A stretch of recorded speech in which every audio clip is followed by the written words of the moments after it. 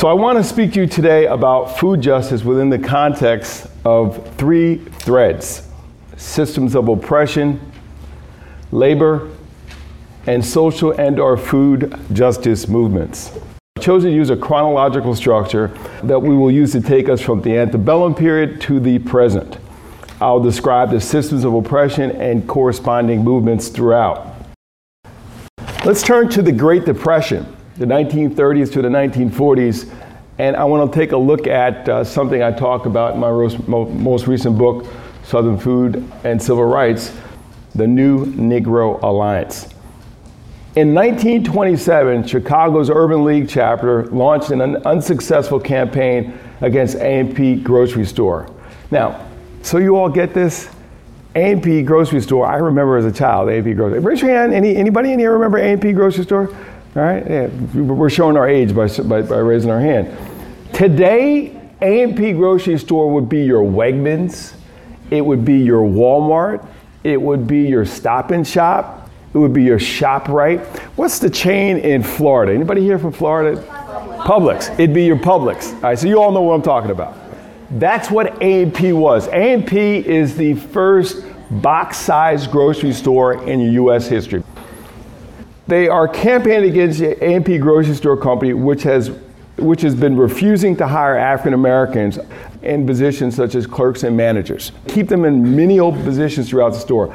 For 2 years later, the black-owned newspaper in Chicago, the Chicago Whip, launched a, quote, "Don't spend your money where you can't work" boycott. They mobilized the black South Side residents of Chicago, known as Brownsville. So this is the region of Chicago where you see the concentration of African Americans. This is a revisionist history of the civil rights movement, that most people say the civil rights movement begins in 1954 with Rosa Parks. What my research is showing is no. We need to go back to 1927 to see the first examples of direct action. And it is what happens here in Chicago.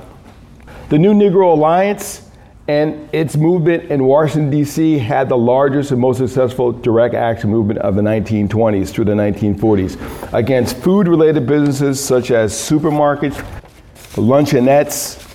Now, I don't know what would be the equivalent of a luncheonette for you all today. I guess just a fast food restaurant. Ice cream parlors and pharmacies. So back in those times, pharmacies all had lunch counters where you would go and you would get your ice cream. Gosh, I'm just thinking how antiquated this sounds. A root beer float. Y'all looking at me like, what's a root beer float? Right? A root beer float is a big glass of root beer and you take a scoop of vanilla ice cream and you put it in the middle. And it slowly melts and turns into this amalgamation of root beer soda and ice cream. Now, don't tell me you don't like it until you taste it. Just try it one time. You probably could figure a way to do it in the cafeteria here. But those are some of the things you would have at a pharmacy. The movement included boycotts, picketing, the arrest of protesters, and court cases, including the U.S. Supreme Court case, New Negro Alliance versus Sanitary Grocery Company. Sanitary Grocery Company is another big player in the box grocery stores at its time. It may sound antiquated, but it was an important court case. The March 1938 case had a profound effect on similar movements around the country and laid the foundation, is what I'm arguing, for the U.S. civil rights cases. So the cases that people like Thurgood Marshall, when he was an attorney for the NAACP, many of those cases involved some of the same attorneys, and many of these attorneys got their law degrees like Thurgood Marshall at Howard University. So that became the brain trust of the NAACP and the Urban League and their legal cases against segregation. In DC, let me give you just an excerpt from the book talking about eateries in Washington, DC. This is the nation's capital in the 1940s.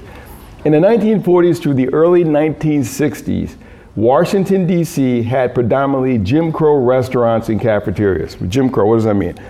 White only, segregated. The nation's capital, White House around the corner, yet you had segregated restaurants throughout Washington, D.C.